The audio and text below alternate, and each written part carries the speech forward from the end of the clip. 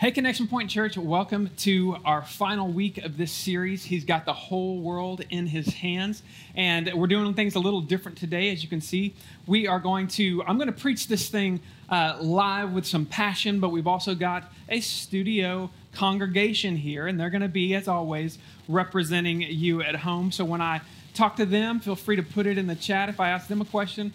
But I'm going to be asking you a question, and I really hope that you will respond, because today, our topic is everyone's favorite topic. We're going to talk politics. And so I want your opinions on Trump. I want your opinion on Pelosi. I want to know who you're voting. I'm just kidding.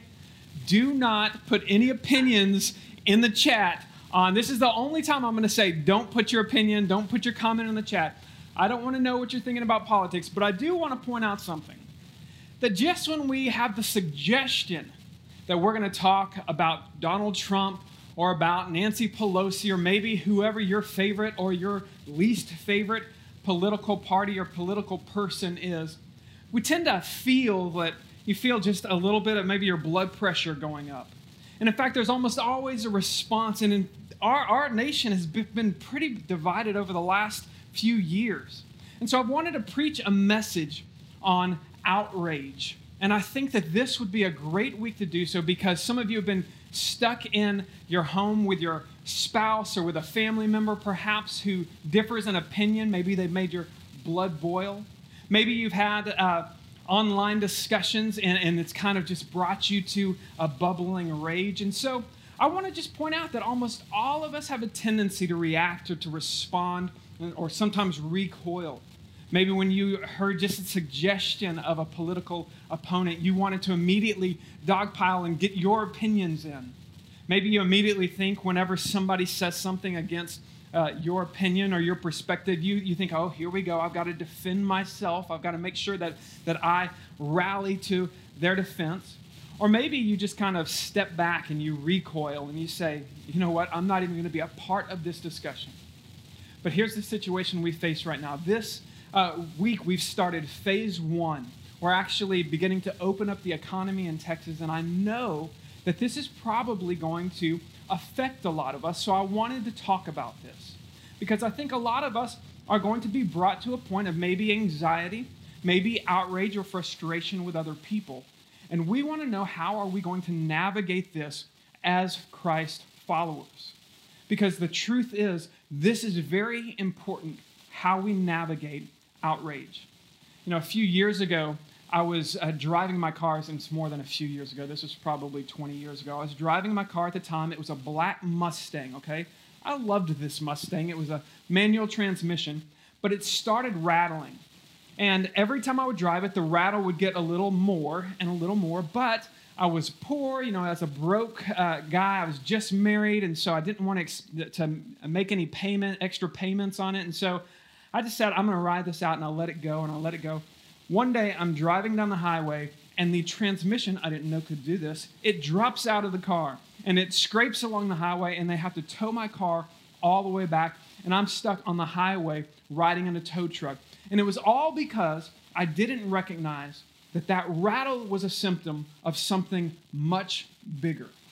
And the truth is, when we live right now in a culture of outrage, we live where we let ourselves boil up and fight and argue, and we're so divided sometimes as a nation. We need to understand that this can be a symptom of a larger problem if we're a Christian and we get tangled up in this mess.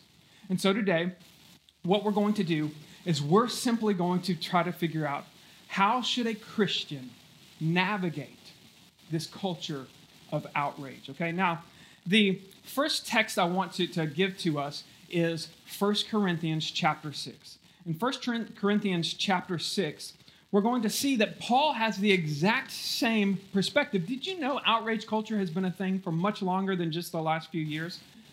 This is what was happening with Paul. He's talking to his church, and his church is a smart church. It's in Corinth. He's writing a letter because he's heard some things that are going on. And this is what he says. He says, when one of you has a grievance against another, does he dare go to law before the unrighteous instead of the saints? Now, what was frustrating Paul was that he had brothers in Christ followers, who were getting in arguments, and they were actually demanding justice, and they were taking it before secular courts. Now, he meant legal courts, but he wasn't talking about criminal offenses. He wasn't talking about somebody, had shot his mom or something like that. He's talking about kind of misdemeanors, little things that could have been overlooked. He's talking about slander. Somebody said something mean about him. He's talking about maybe somebody borrowed your rake and didn't give it back. It was these little offenses. And he says, you're doing more damage. Do you dare, he says, take this before the unrighteous. When he says unrighteous, he's just meaning the non-churched people. Do you take this out and air your grievances among people that aren't Christians? Now, going on, I'm going to skip down to verse 4. It says, so if you have such cases, why do you lay them before those who have no standing in the church? I say this to your shame. So kind of for us, this would be when we have a disagreement, maybe we have an argument, a political argument, or just a difference of opinion, and we might air those grievances. Maybe you air it in front of everyone in your house rather than just one-on-one. Maybe you go to social media and you take it to everyone and you say, this is the way it should be. This is what I believe should have been done. And you air that in front of everyone. Paul says, when you do this, he says, it's not a good thing. I say this to your shame. He said, can it be that there is no one among you who is wise enough to settle a dispute between the brothers? In other words, is there no Christian response to this? Is there no one to guide you away from the outrage and into a biblical perspective? But your brother goes to law against brother, and that before the unbeliever. Now, I want to make sure this word unbeliever might seem kind of harsh, but he's just making the point that there are people who don't believe in Christ yet. There are people who haven't found the love of Christ, haven't been drawn to God through Christ, and it's damaging our reputation as brothers in Christ when we air our grievances to those who are outside, who haven't yet trusted in Christ. He's saying this does a lot of damage. And so he's going to give us some advice, and I think that as you begin to see the advice that Paul gives, it's going to be, I think, among the most challenging advice you've ever received. In fact, for some of us, the way we respond to outrage, either in front of people at home, with our spouse, with our loved ones, or even online with people we don't know that well, our friends, if you will, where you're going to see that Paul's advice is probably advice you've never gotten, okay? And so what I want to do is I want us to look at how should a Christian respond to offense, outrage, or even being slightly perturbed, okay? Now, the first thing Paul says to do, again, is very difficult. He says, you should suffer wrongs. His advice to those who are being sued or want to sue somebody, even if they have a just claim, a legal claim, look at what he says in verse 7. He says, to have lawsuits at all with one another is already a defeat for you. He says, why not rather suffer wrong? Why not rather just be defrauded? If somebody has hurt you, why not just let them hurt you? Why do you feel you have to defend it? He says, but you yourselves wrong and defraud even your own brothers. And this is what he's saying. When you demand justice, or when you demand that your opinion, your right, that you be heard above everyone else, especially when it's another Christ follower, when you do this in front of unbelievers, people who are not Christ followers, he says, you are committing wrong. You are hurting the name of Christ. And so Paul's advice to us is to be very careful when we are outraged. Be very careful when we are offended, because our response could actually be wrong even if you're right. Isn't that, that is a powerful thing. This is the way Jesus says it. Jesus is a little more clear, I think, sometimes, or straightforward. Jesus says this in Matthew 5:38. He says, you've heard it said, an eye for an eye, a tooth for a tooth. In other words, hey, they said this to me, I'm going to say this to them. Jesus says, I say to you, do not resist the one who is evil. But if anyone slaps you on the right cheek, turn to him the other also. Jesus would be saying basically, hey, if somebody said something that you disagree with online, hey, Let them keep talking. Let them keep saying, you don't have to respond. If anything, you can, if it's about you, you can let it as well. You can let them say it. You don't have to have that idea that I'm always going to defend myself. Now, the next thing that Jesus says is even more difficult, I think. He says, you've heard it say, you shall love your neighbor and you shall hate your enemy. Now, that's how the world works. You love the people that love you. You hate the people that hate you. But Jesus says that's not how a Christ follower responds. Love your enemies and pray for those who persecute you so that you may be sons of your Father who is in heaven. For he makes the sun rise on the evil and on the good and sends rain on the just and the unjust. Jesus is very clear. If there's someone who frustrates you, whether they're in your household or whether they're online, that you need to make sure that you are loving them and praying for them first. And see, this is one of the most difficult things about being a Christ follower, is we trust God to give us vengeance. We trust that God is going to make things right, and this is the heart of a Christ follower. We don't have to defend ourselves. We trust God to repay. And so I have a question, and I want you to put it in the chat. And the reason I want you to put it in the chat is because I think there's a common experience that we've all had. Abraham Lincoln, in fact, is the first person I know that would do what I'm going to ask you, okay? Abraham Lincoln had this habit where he would write a letter whenever he was frustrated or mad, and he would write the letter, and then he would not sign it and not send it. He would put it in his desk and just let it sit there. And so there's one of his most famous where it was to General Meade. He was so mad that he could have ended the war, and he missed out. He missed General Lee, and so he let Lee go, and it ended up prolonging the war. Lincoln was so mad, he writes this long, eloquent letter, and it's full of his anger, and he blames General Meade, but he doesn't send the letter. Here's the first question I want to ask. Have you ever written an email or social media post and not sent it? You've done that? Beth's done that? Put that in the chat. I want to know, have you done that? Have you ever sent or not sent something that you wrote? You guys have done that? All right, now, how did it make you feel when you did this? Did you feel good for writing? When you're writing it out, how did it make you feel? Good? Bad? I feel good. Yeah, good. Get it out there. Okay. Now, have you ever regretted the fact, though, that you didn't send it? No, it's almost always, or you're like, there's never this moment. Yeah, you almost always have this relief that, oh, thank God I did not send this, because you realize that cooler heads will prevail. And a lot of times the situation might resolve itself, but the damage that you can do when you refuse, or when you demand, I should say, when you demand justice, when you're unwilling to suffer a wrong, that damage can be irreversible, especially to the name of Christ. And so what are we going to do? Here's what Proverbs 29:11 says. It says, a fool gives vent to his anger, but a wise man holds it in check.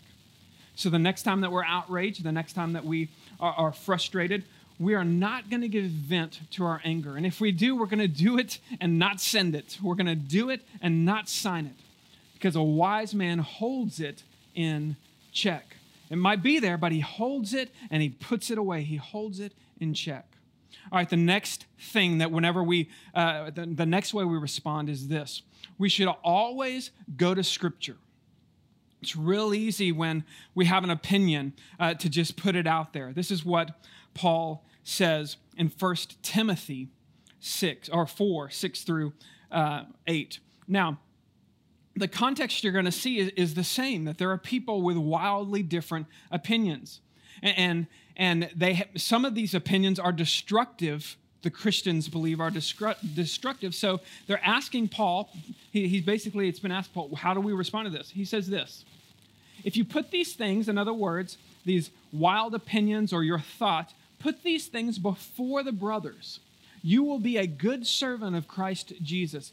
Being trained, the brothers are trained in the words of the faith and of good doctrine that you have followed. Have nothing to do with irreverent, silly myths. So he says, listen, anytime you are outraged and you come against somebody's opinion that you disagree with, and you want to retaliate, he says the first thing you need to do is take it before brothers who are trained with words of faith and of the doctrine. In other words, people that know the scripture. Take it to them first. Have nothing to do with just silly myths. If it's not God's truth, I promise you, it is a silly myth. Even if it was on Fox News, even if it was on CNN, even if it was on your favorite outlet, if it's not God's word, I promise you, it is an irreverent myth. He says, rather train yourself for godliness. Did you know if you're a Christ follower, before you're a Republican, before you're a Democrat, that you are training in godliness? That is our true job here on earth, is we are training for godliness. He says for a while, bodily training, while getting ripped is one thing, he says, it's got some value. Godliness is a value in every way as it holds the promise for this present life and for the life to come. Remember, this life is simply preparation or training for the next life. And so we should always be trying to find God's perspective and living godliness, okay? And so the question I want you to answer in the chat, and the question that I'm going to ask you guys here is this. How do you respond to outrage? What is your response? Do you react, meaning do you just, with the first thing that comes to mind, that's what you're going to do? You're going to, if you're frustrated, you're going to get frustrated. You're just going to blow up sometimes. You're just going to go crazy. Or maybe you retaliate. That is, you sit down and you think, this is how I'm going to hurt them. This is how I'm going to get right at them and get my opinion known. Or maybe you recoil. Maybe you just say, you know what, I'm out. I'm out. I don't want to have anything to do with it. If you see a discussion online, or if you are at home at the Thanksgiving table and they start talking politics, your reaction is, I'm out. How do you respond to outrage? How do y'all respond? I'm out. Okay. So Beth, she's out. She just says, you know what? I don't want to be a part of it. Michael, that's kind of your... It's not worth engaging. That's a lot of time. I react. Ashley's honest.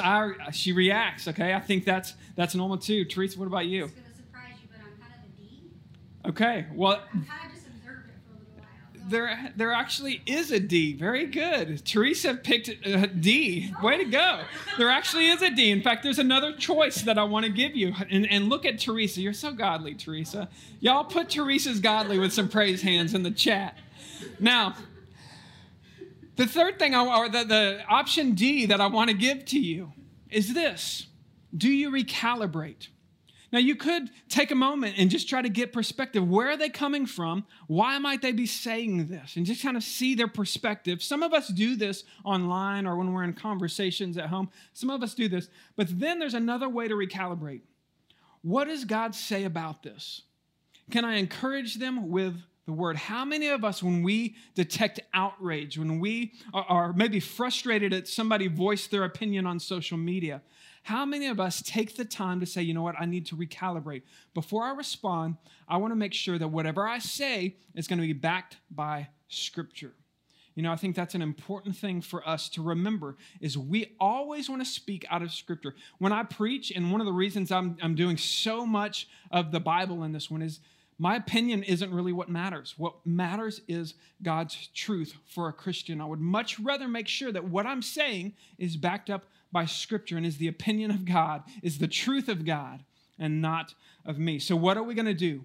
We're going to follow Proverbs 3:5-6, which says this: trust in the Lord with all your heart, and do not lean on your own understanding. If you get outraged, if you get frustrated, and you want to just voice your opinion, you're going to take a moment and you're going to, in all ways, your ways, acknowledge Him, and He will make straight your paths. We're going to go to Scripture before we retaliate or react or respond, whether online or in a discussion with our spouse or even our kids or our family or our friends. We're going to go to Scripture. Let Scripture speak to us and not necessarily our opinion. Remember, we want to value the name of Christ at all things.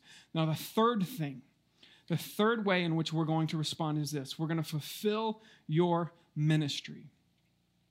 Did you know you have a ministry? Some of you think, you know what, I'm not a minister. Joel, you're the minister. But that's not actually true. You are a minister. You're as much a minister as I am.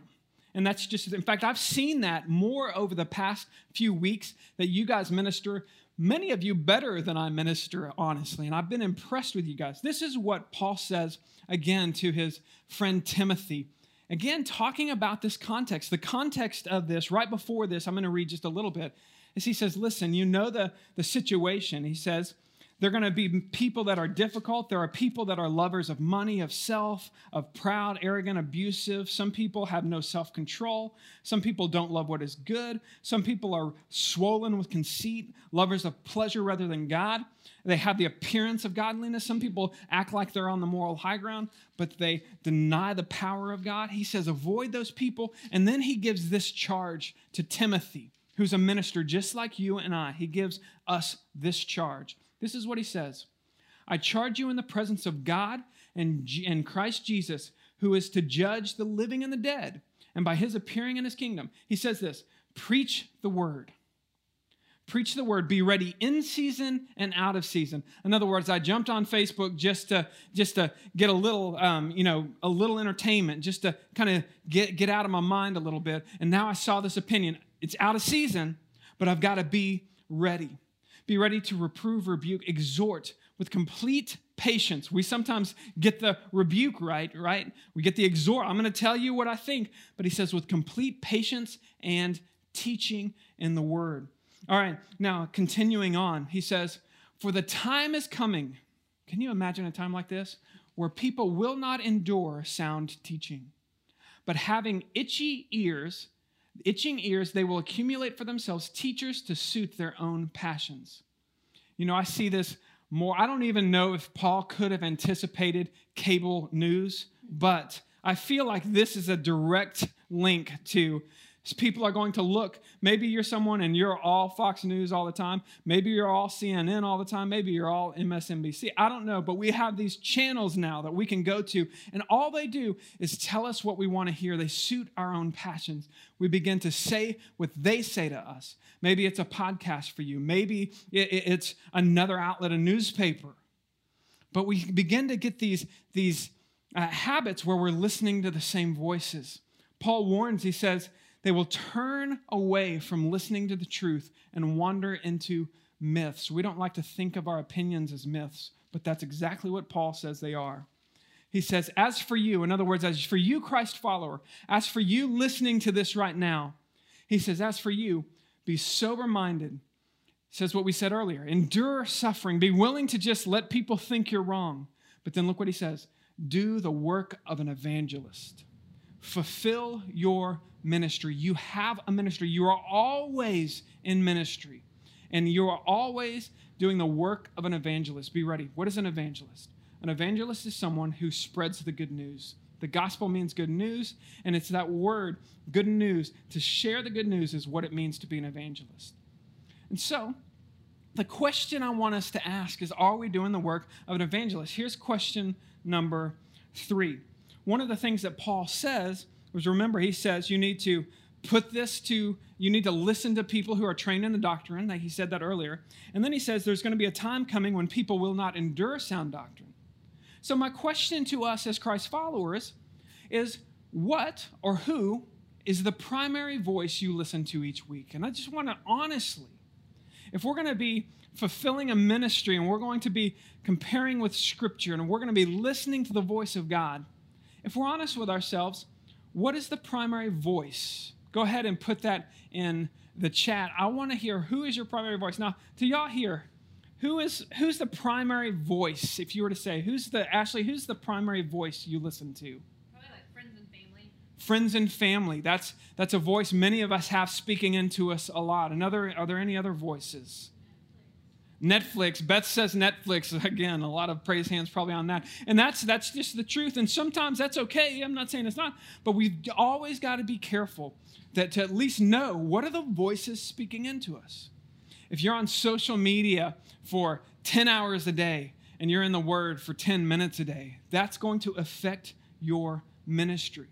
If you're listening to the opinions of people that just continue to give you outrage, continue to make your blood boil, and then you spend just a few moments recalibrating with the Word, that's going to have an effect not just on your health it's going to have an effect on your ministry. It's going to have an impact on what people think of the name of Jesus.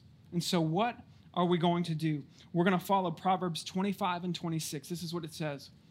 Like cold water to a thirsty soul, so is the good news from a far country. Imagine if you're in the desert and you're thirsty. He says that's what the gospel, that's what the good news of Christ is like. It's like cold water. So when we give words, whether it's online, whether it's to our friends and family that are living with us, we need to make sure that the words of a Christian should be like cold water to a thirsty soul. Now, the next thing he says, though, is kind of the warning. He says, but like a muddied spring or a polluted fountain is a righteous man who gives way before the wicked. When we find ourselves, even as well-meaning Christ followers, getting caught up in the disputes and the arguments, whether they're online or whether they're around the dinner table, when we find ourselves getting caught up, it says we're like a muddied spring, a polluted fountain. We might have cold water, but it's been polluted, and we can actually do more harm than good. When we allow ourselves to be polluted, we want to be willing to suffer wrong. We want to make sure it's not our opinion, but instead we go to Scripture. We want to make sure also that we are always fulfilling our ministry and not just simply doing whatever we feel like, but understand that we've got to listen to God's word because he's the one that's given us the ministry. So here's the challenge that I'm going to close with today. Might be the most difficult quarantine challenge I've ever given out, okay? I want to challenge you this week to have your number one source of news intake, of voices speaking into you, be godly voices. Which means for some of us, we're going to have to change radically our habits. If we're on the news, if you're typically on the news constantly or on social media constantly, and maybe in your Bible for a minute or two, I want to challenge you this week to not only get into God's word, but maybe get in and listen to some podcasts, some sermons, some good, healthy, Christ-following teaching.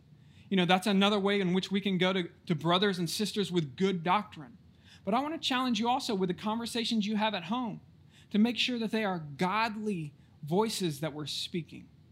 And this week, if you're able to do this, I promise you, this is what's going to lift us through the next season we're about to go, where you're going to see people bubbling with outrage. You're going to see people bubbling with frustration.